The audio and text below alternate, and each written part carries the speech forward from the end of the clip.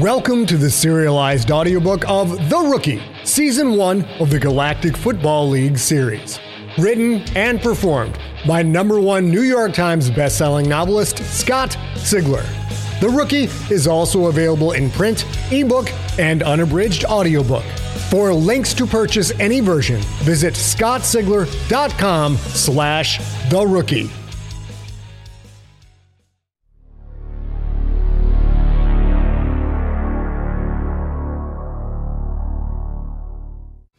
He stood at the front of the pack. The Kraken's players crammed into the tunnel. It seemed wider than the one at Ionath Stadium. Wider and newer. In fact, everything about the stadium reeked of newness, from the full wall of multi-race vending machines in the team lobby to the smart paint lockers that changed color to suit each player's preference. The communications equipment was state-of-the-art, but what else would you expect from a stadium sponsored by a telecom company like Earth, Ansible, and Messenger? The stadium's quality, however, faded to insignificance as the game fever started to overtake Quentin. The Kraken's players grunted and clacked and chirped and bounced and twitched with the anticipation of battle. Pheromones filled the air, the thick scent of key aggression combining with a tang of human sweat. An electrical charge ripped through the unified mass of players, cycling from one end to the other and back again. "Time to draw the battle line," Yasud said from somewhere in the back, his voice muffled by the tight press of bodies packed into the tunnel. Human grunts acknowledged his words. "We will accept Condor's gifts," a Sklorno called out, referring to Condor Adrian, the Pioneer star quarterback. The other Sklornos chipped excitedly, all of them bouncing up and down, unable to contain the energy that filled their bodies. The sensation built up quickly, thickly, so intense that Quentin couldn't even think. He could only feel, like an animal waiting to pounce. It was like the last two games, but it was different. This time, they were his to command, his to lead. This was the moment he had waited for all his life. The announcer introduced the Ionath Krakens. Mumo Killowy roared in his deep, warlike voice, and the team surged out of the tunnel to the deafening sound of boos. Small, hard items plinked off their armor. Bits of wet matter, both cold and hot, spilled down on them as they ran onto the field. Quentin covered his head as he looked up into the stands and saw an endless sea of midnight blue and neon green, the colors of the Wittok Pioneers. He reached the sidelines. The Kraken surged around him like a python, everywhere at once, pressing in, their eyes on him, their breath in his face and on his neck. They bounced and surged and punched and clawed like a tiger in a cage. Quentin started to speak, but John Tweedy beat him to it. "This is it! This is it! We need this win! We want it more than they do! We must destroy this house!" The Krakens roared and clicked and jumped and pushed. Quentin felt a rush of anger. He was the quarterback. The team should be looking to him, not Tweedy. "Pine is out, so we gotta pull together. This is war. We take the battle to them. Now let's go kick their asses!" The team surged even tighter one last time, bouncing Quentin about like a cork in a typhoon. Then the huddle broke, and the players wandered away, preparing for the game. Quentin fumed on the sidelines. They still didn't give him enough respect. Well, they would all be jealous when he suited up in the blood red for Tier 1 season, and they were all at home watching Holos. The Pioneers won the toss, received the kick, and started with the ball on their own 28. Condor Adrian wasted no time, dropping back on the first play. His offensive line, a huge wall of key averaging 630 pounds, gave him all the time in the world. Adrian launched a deep pass to a streaking receiver, who sprang high in the air. Davenport, the Kraken's right cornerback, went up high as well, but she was just a step behind. The ball floated down just an inch away from her outstretched tentacles to drop perfectly into the hands of Banger, the Pioneers' receiver. The two players came down as one, but Davenport stumbled on impact. Banger sprinted the remaining 15 yards into the end zone. "Ain't that a pain," Yasud said. The crowd roared like a 1,000-pound bomb. Giant pom-poms and flags, all midnight blue lined with neon green, waved in the air, making the 181,500-plus crowd seem like a single, massive anemone. The kick was good. The first play of the game found the Whittock Pioneers up 7-0. Looks like we've got our work cut out for us, men, Mitchell Fayed shouted as the offense gathered to take the field. Let's get that one back. Richfield returned the kick to the Kraken's 30. The offense ran onto the field to the sound of concentrated boos. The pom-poms and banners vanished, like that same anemone pulling in its flowery tentacles at the first sign of danger. As the players huddled up, Quentin took one quick look around the stadium. Boy, they love us here, don't they? We won here 2 seasons ago, said Yotaro Kobayashi, the tight end. The crowd rioted. 27 beings died before they got under control. They take this stuff seriously, said Tom Peerless, the fullback. You gotta love it. Okay, boys, let's take care of business, Quentin said. He tapped his right ear hole to activate the heads-up display inside his visor. Hokor had already specified the first 20 offensive plays. Quentin knew them by heart, having reread the list at least 100 times to make sure he knew every step of every player for each and every play. 15 running plays and 5 short passing plays. Not a bomb in the bunch. But he checked again just to be sure. The first play, Y set belly right. He tapped the button and the list of plays disappeared from the visor. Y set belly right. On one. Ready? Break! The Krakens moved to the line. The booing intensified. Pure hate distilled from 181,500 plus. He surveyed the defense. The Pioneers' D had given up 21 points a game. They won games with Adrian's arm. The middle linebacker, Kagan the Crazy, was a thickly built Quith warrior and the most dangerous player on the team. He loved to blitz, especially delayed blitzes, and already had 3 sacks in the first 2 games. The defensive line was nothing special, allowing an average of 168 yards on the ground. Hence, Hokor's emphasis on running. Hokor wanted to control the ball and keep Adrian off the field as much as possible. Quentin scanned the defensive backfield and recognized his opponents for the afternoon. Palatine, the right corner, Tumwater, the safety, Westland, the free safety, and Belgrade, the left corner. The stats and tendencies of all 4 defensive backs suddenly popped into his thoughts. Information seemed to flood into his brain as if from an outside pipeline. Belgrade had poor speed. She often gave up long passes over the top. Tumwater was playing with a hurt right tentacle, and in the last game, she had avoided big hits. Palatine was a good right corner, but lacked the height and jumping ability to match premier receivers.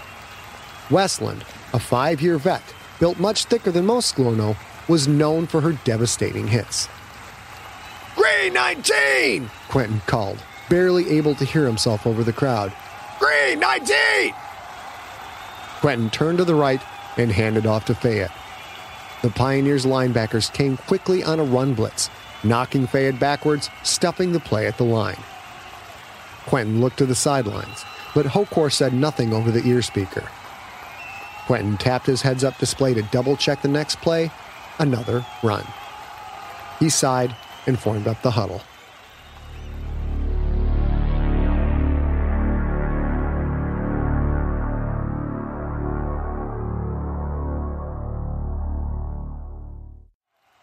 As the first quarter wore on, it became obvious that the Pioneers weren't going to let Mitchell, the machine Fayed, run wild.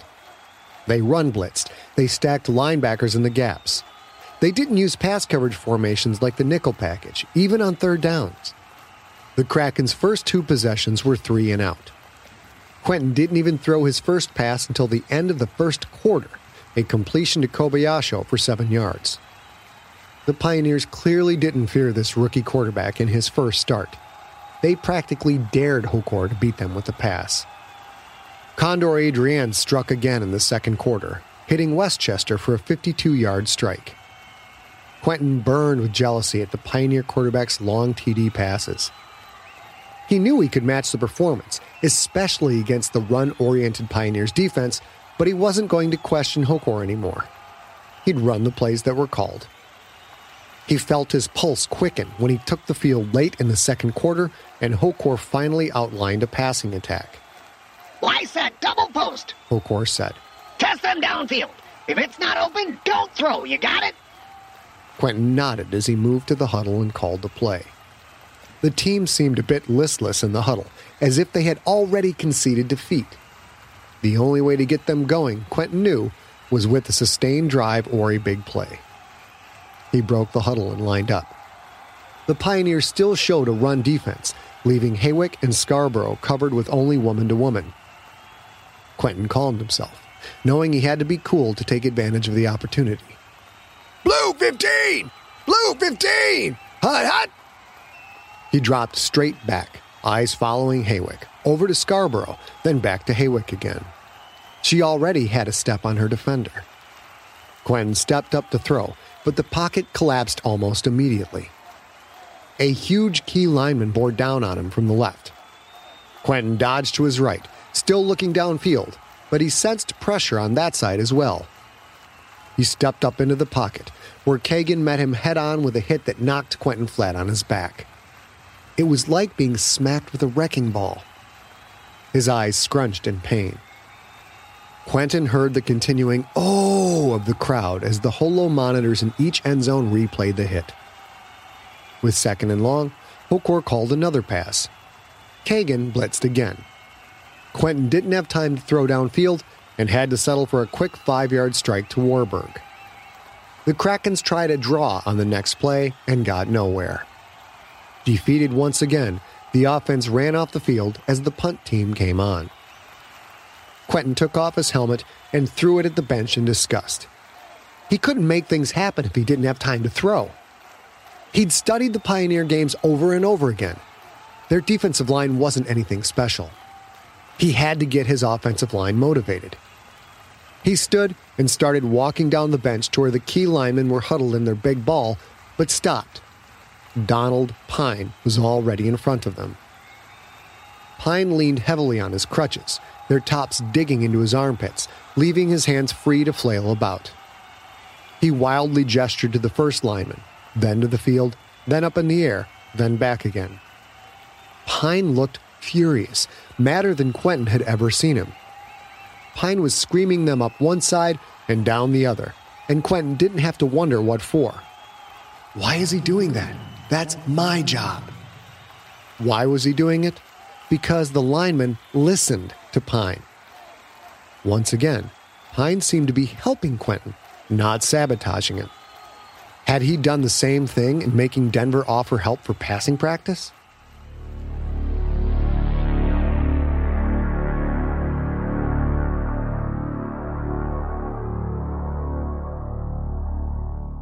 At halftime, the game seemed to have slipped away. The Krakens were down 21-3, their only score coming on a nice 52-yard field goal by Ariak Morningstar. Quentin saw possibilities on almost every play, or thought he saw them, but he wasn't about to alter Hokor's calls.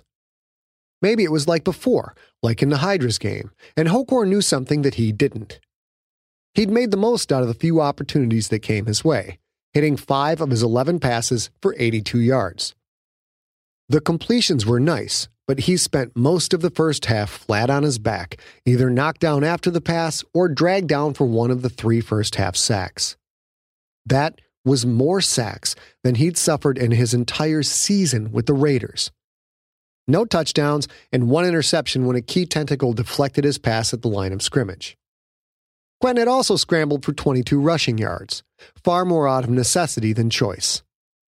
On the Kraken's home field, he could have ran for much more, but the Pioneer Field's slippery footing made it hard for him to make sharp cuts. The visitors' central locker room was filled with beings dressed in orange leg armor with black trim and orange jerseys stained with streaks of oily yellow. Hokor stood in the middle of the circular room, his fur extended to its full length. He ranted and raved about the offensive line's poor showing, but much like Pine's lecture on the sidelines, nobody seemed to care.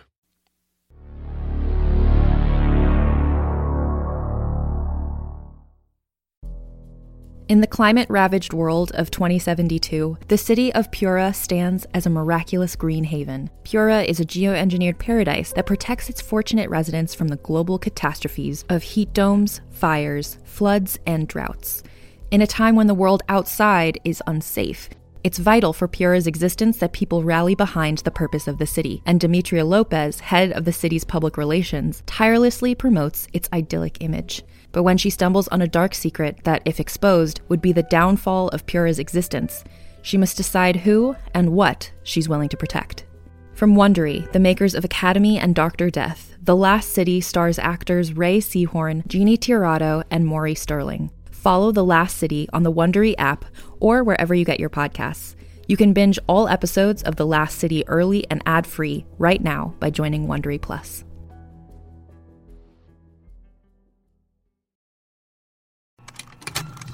Contained herein are the heresies of Radolf Burntwine, erstwhile monk turned traveling medical investigator. Join me as I uncover the blasphemous truth of a plague-ridden world, that ours is not a loving God, and we are not its favored children. The heresies of Radolf Burntwine, coming January 2nd, wherever podcasts are available.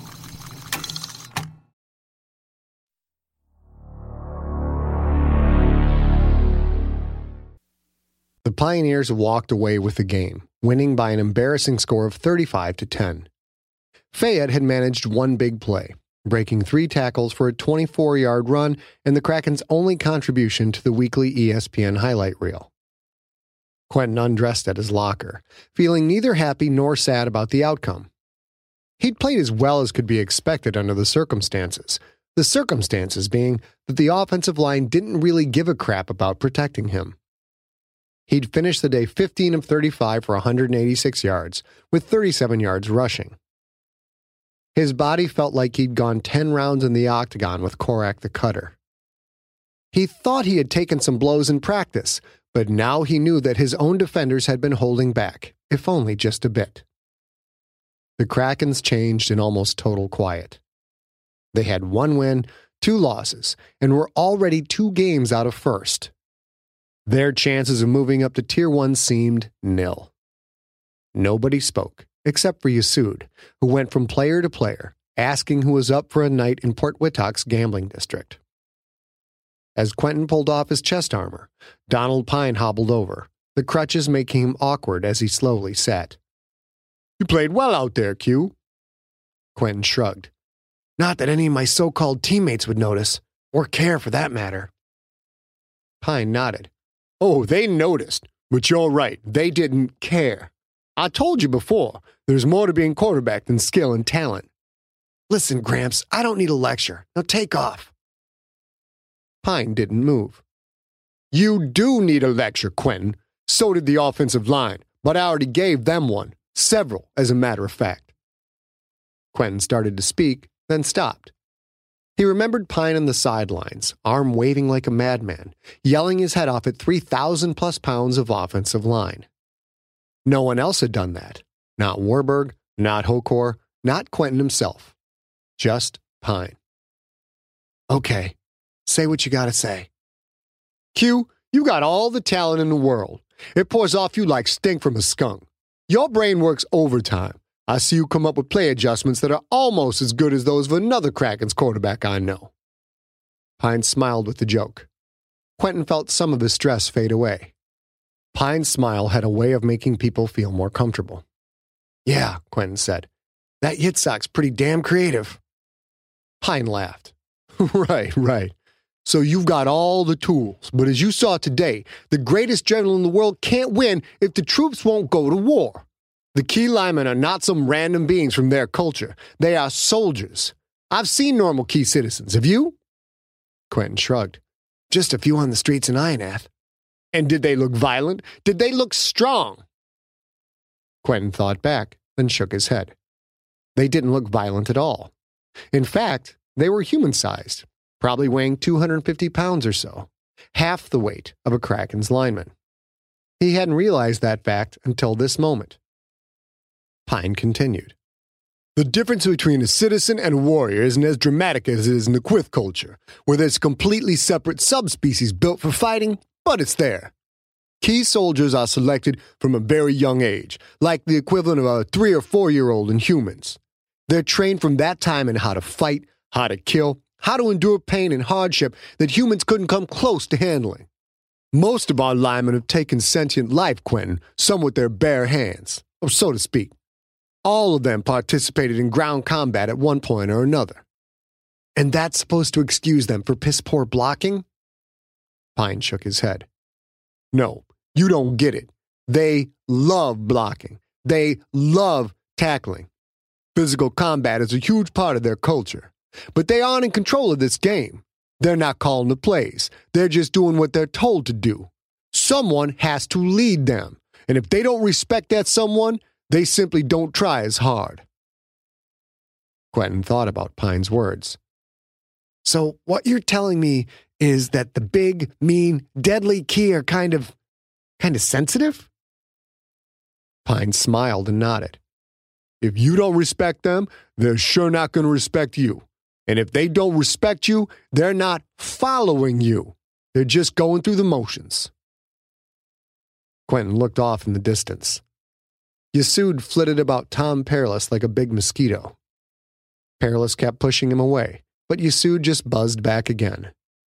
He obviously had run out of people to go gambling with, and Perilous was his last hope. Okay, Quentin said, looking back at Pine. So, what do I do about it? You really want to know? You're not going to like it. Quentin waved his left hand in an inner circular motion as if to say, come on, come on. The Key are a very tight species, Pine said. They send nerve impulses through their skin and vocal tubes. That's why they cluster up like that all the time, on the sidelines and at night. When they're touching, they can kind of talk without speaking. That also makes for closeness amongst them, gives them a sense of tribe, of family. So they're not just sensitive, they're also touchy-feely? Pine shrugged his shoulders. I didn't cause their revolution, I just study it. You act like they're revolting. They are revolting. So what? So what if they're revolting? Do you want to win games or not? Quentin nodded. Fine. You have to stop acting like they have the plague. Touch them. Hug them the way you would any human player who did something good. I don't really do hugs. You know what I mean, jerk. Get it in your head that you have to stop thinking of different races and start seeing all of them, Key, Quith, and Sklerno, as your teammates. Quentin's face wrinkled up in guarded suspicion. I don't know, man. This seems a little too, seems like Crederokian propaganda, that we all have to get along as one giant race of sentients. I mean, come on. Does this stuff really work? Pine smiled and held up his right hand, fingers outstretched. Glittering championship rings adorned his middle and ring fingers. The point finally clicked home. Quentin nodded. Pine wasn't his enemy. The man was trying to help him, probably had been all along. Quentin had trouble getting his thoughts around the concept. No one had ever helped him before, not without wanting something in return. And Pine not only wanted nothing, he had everything to lose by helping Quentin. The more Pine helped, the more likely he was to lose his starting job. It just didn't make any sense. And Pine was an expert on the subject, proof positive being his 2 Galaxy Bowl wins. Quentin realized that he'd been a damn fool. He had one of the greatest players in the game trying to help him, and he'd treated that help like some kind of underhanded trick. Pine, why are you doing this? Doing what? Helping me. Pine looked confused. Because you need it. Why else? Yeah, but if you help me and I get better. Pine nodded. Oh, now I understand. I'm helping you because you're on my team. You get that yet? I need a backup that can win games. Besides, my career only has a few years left. I know that. It would be nice to have someone to teach. Someone no, man, I don't know. Carry on the Don Pine tradition? Pine smiled. Sure, that works. Someone to carry on the Don Pine tradition. Thank you, Quentin said. He extended his right hand, which Pine shook. "I've got a good idea on how to take your advice." Pine nodded and hobbled away on his crutches. Quentin stood and finished removing his armor. He pulled on a robe, then hit the service button in his locker. Masal the efficient appeared as if out of thin air. You rang, sir? "Masal, I've had it with these nanite showers." Is there a problem, sir? "No problem some steaming hot water won't fix. Get Shizzle in here immediately, then take me to the key locker room."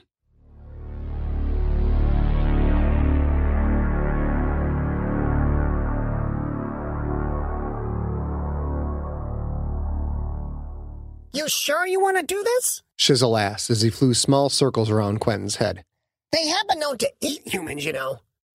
"Just be quiet until I need you to translate." Masal led them into the key locker room. Key eyes take in a larger spectrum of light than your human eyes. Consequently, only a few purple lights provide any illumination. So please watch your step.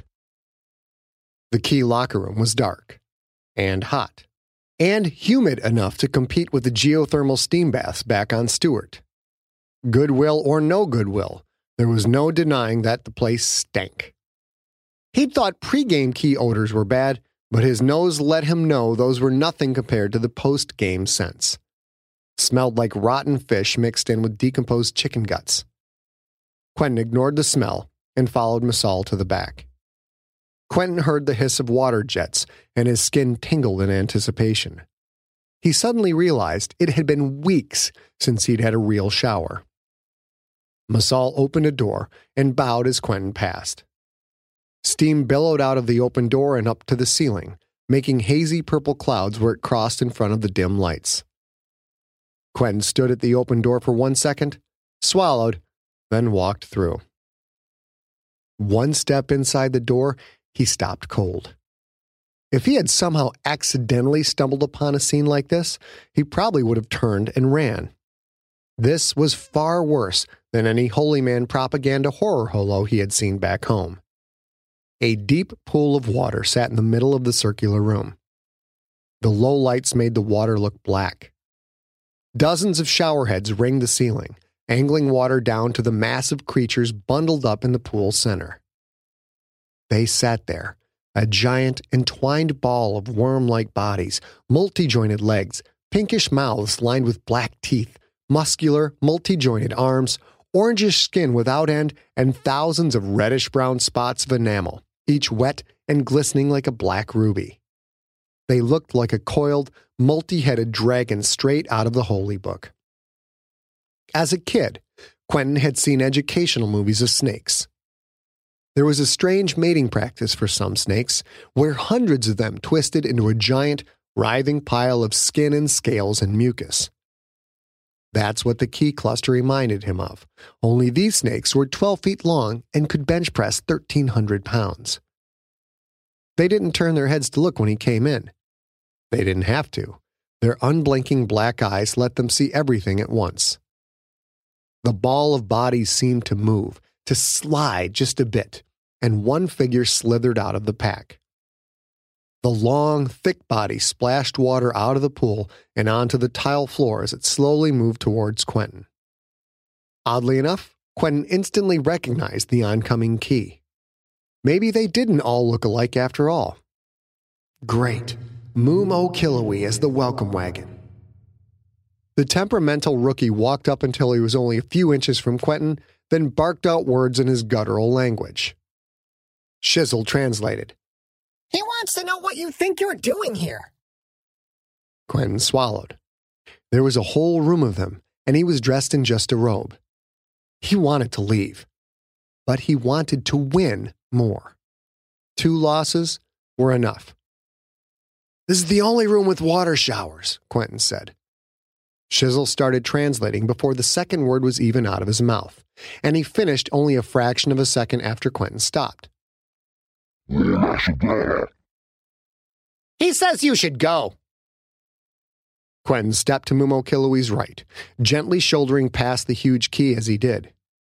The boldness of the move seemed to surprise Mumo, for it was a full second before Quentin sensed the lineman reaching out for him.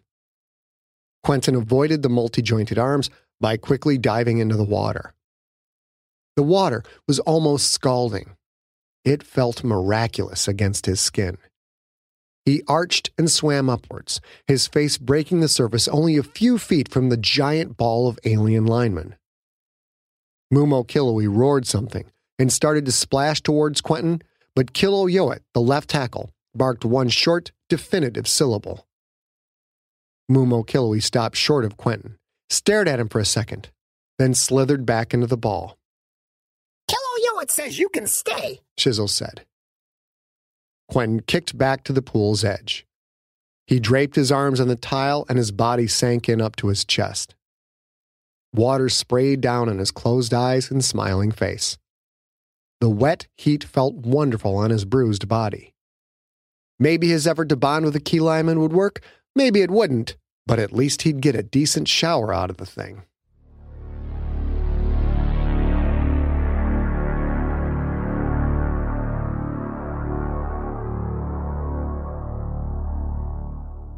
Three hours after the game, the Ionath Krakens began shuttling back up to the touchback. Yasud had managed, somehow, to cram in 2 hours worth of partying. He and Tom Perilous showed up in time for the last shuttle, drunk enough that they could barely walk, but not so drunk that they couldn't sing My Girl from Satirli 6 at the top of their lungs. Quentin felt sore all over, and he knew it was only a harbinger of things to come the next morning. Yet the hot soak in the key pool had lifted his spirits. It's a game. What goes on off the field is as much of a game as what happens on the field. He had been thinking about it all wrong. He hadn't needed to bond with his teammates back in the PNFL because he'd been good enough to win games almost single-handedly. But in the GFL, even at Tier 2, everyone was good. These players were the best the Galaxy had to offer. The game, his new game, would be making them play as a team. He stood on the launch platform, gazing up at the twilight sky of Port Wittock. He sensed someone approaching. Quentin turned to find himself facing the squat, powerful form of a Quyth warrior. Shayat the Thick, the backup right outside linebacker.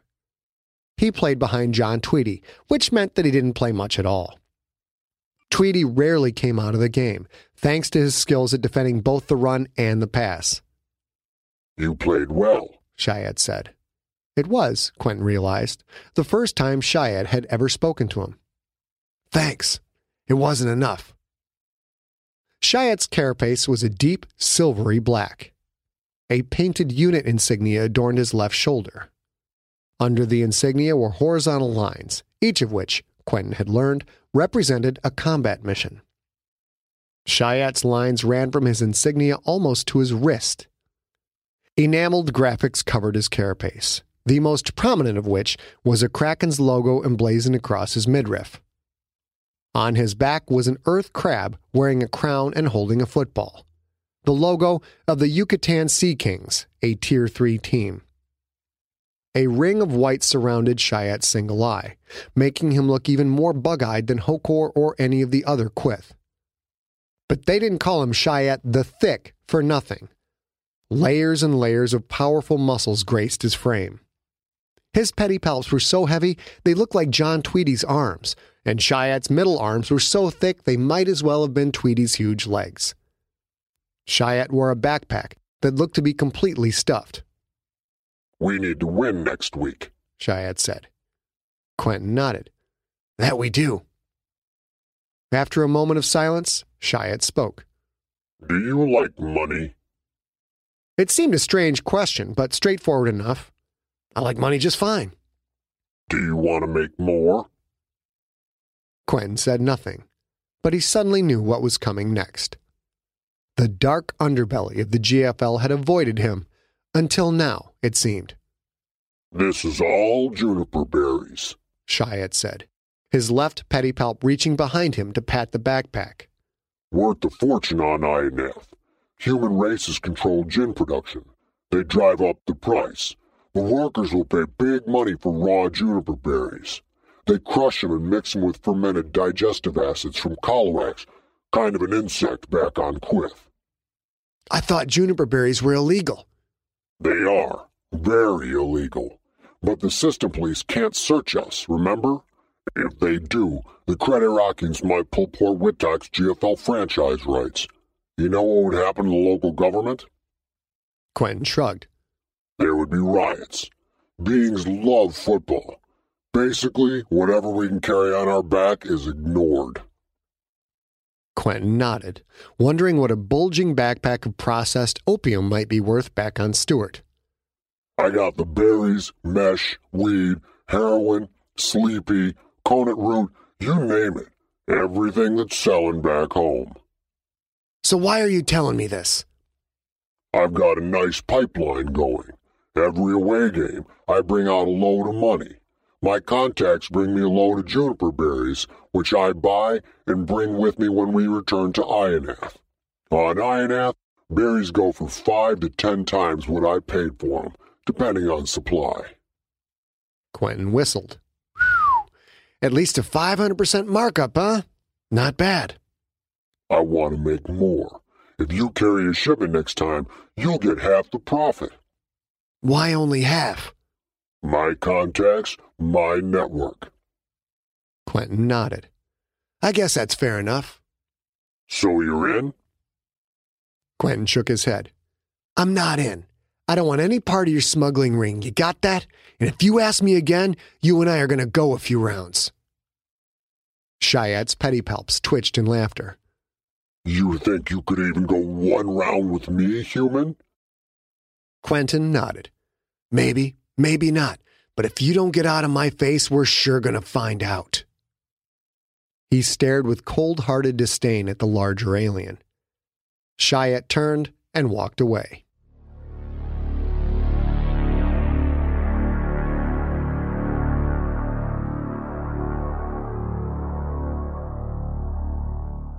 Back on board the Touchback, Quentin walked through the Scalorno section of the ship. While the human section was fairly Spartan and decorated in subdued tones, when the decor wasn't Kraken's orange and black, that was, the Scalorno section paraded a mind-boggling maze of electric colors. Blues, purples, reds, yellows, greens, oranges, all ranging from near black to near neon intensity. Patterns, colors, and pictures covered the floor, the walls, and the ceiling. It was intensely beautiful and disgustingly ugly all at the same time. He found it ironic that the species with no color on their bodies decorated with more colors than anyone else. He checked his message board, which displayed a map of the ship guiding him to Denver's room. Without the map, he'd have quickly become lost in the Technicolor intensity. Like all doors in this section, Denver's door was oblong, tall, and narrow, like the outline of an egg stretched lengthwise. It was different, but a door was a door. It struck Quentin that this was something minor, but still something, that the different races had in common. A need for privacy, or perhaps just a need to put up walls. Except the key, that was. He wasn't sure if the key even understood the concept of privacy. Quentin pushed the door buzzer. There was a brief pause. The door slid open. Denver stood there for a moment, then started to tremble. Her raspers unrolled, hitting the ground. Quentin Barnes, she said. Quentin nodded. Listen, I know I've been a bit rude to you. Denver simply stared and trembled. From inside the room, Milford walked up behind her. Milford also began to tremble. They both looked at him like he was some kind of alien. To them, he was an alien, probably as weird and disgusting as they were to him. So I was hoping your offer was still good. We participate in making you even greater? Yes, I would appreciate that. Denver began to bounce lightly in place. Milford did the same. Quentin could see into the room and noticed that the ceilings were at least 20 feet high. When? Denver said. Quentin shrugged. Well, I'm going to be as sore as hell tomorrow, so how about we get a few reps in right now?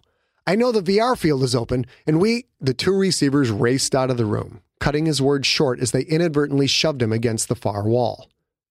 They sprinted down the hall with all their flat-out Sklorno speed, heading for the ship's center section and the VR field. Like little kids the morning of Giving Day, he thought, and laughed to himself as he followed them down the hall.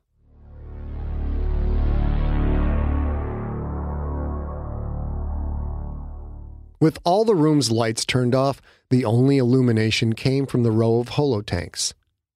The moving, flashing images cast an uneven and unsteady light on Hokor's face. Some of his players were taking the loss very hard, and others didn't seem to care at all. Michnik and Khomeini were in the cafeteria, drowning their sorrows in food. The Key were also about to start their meal. Hokor heard the pitiful bleat of their prey animal. He punched a button on his remote control, turning off that monitor before the Key started eating. Some players were in the infirmary, Doc tending to their wounds. In a way, Hokor wished more of his players were in the infirmary, as dozens of injuries might be a way to console himself at the humiliating loss. The Krakens were 1-2, their chances of qualifying for the Tier 2 tournament almost completely destroyed. The Glory War Pigs and the Wittok Pioneers both sat at 3-0. The way Condor Adrian was playing, he didn't see the Pioneers losing more than 2 games at most. The Krakens had to win their next 6 games to even have a chance at the playoffs. The Krakens' next game against the 0-3 Sky Demolition was the only chance to get back in the race, at least mathematically. A loss? Well, another loss meant the end of the playoff hopes, and the end of Hokor's tenure with Ionath. This would be his last season as the Kraken's coach. He knew that. Gredok wouldn't stand for it. If only Pine hadn't gone down. That was why he went after Quentin, but the talented young nationalite needed more time. Time Hokor didn't have. Computer, where is Quentin Barnes? Quentin Barnes is utilizing the Kriegsbalak virtual practice system. Nothing new there. Hokor punched a button to call up a holo of the VR practice room. Barnes was there, as he always was. The human had taken quite a beating thanks to an offensive line that simply did not want to block for him. Yet he had kept getting up and kept playing as hard as he could. And now, only hours after the game, he was practicing yet again. Barnes dropped back, stepped up, and threw a hard crossing pattern. The throw was a bit behind the receiver. Hokor expected to see the ball pass through the outstretched holographic arms and go bouncing down the field, but it hit the arms and stuck. Hokor leaned forward. The VR players faded away, leaving not only Quentin, but Denver and Milford as well. Hokor could scarcely believe his eyes. The 2 Sklorno receivers ran back to Quentin and lined up for another play.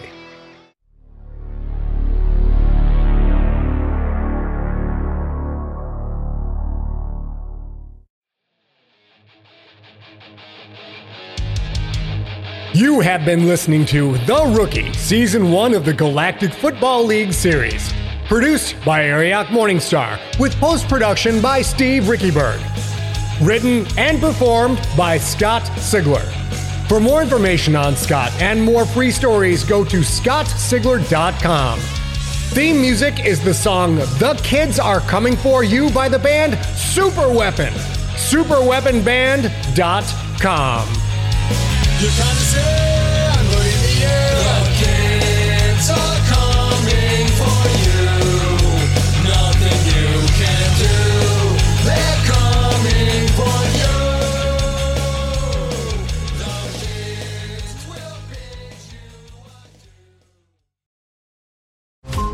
Every 5 minutes, a transplant candidate dies while waiting for a compatible heart, liver, or kidney. Imagine a technology that could provide those life-saving transplant organs for a high price, and imagine what a company would do to monopolize that technology. On a remote island in Lake Superior, a team of geneticists unlocks this holy grail of medicine by reverse engineering the genomes of all mammals, creating an animal with organs perfectly suitable for human transplantation. They envision mentioned a docile herd animal, but one team member had another, darker vision. This ancestor is anything but docile.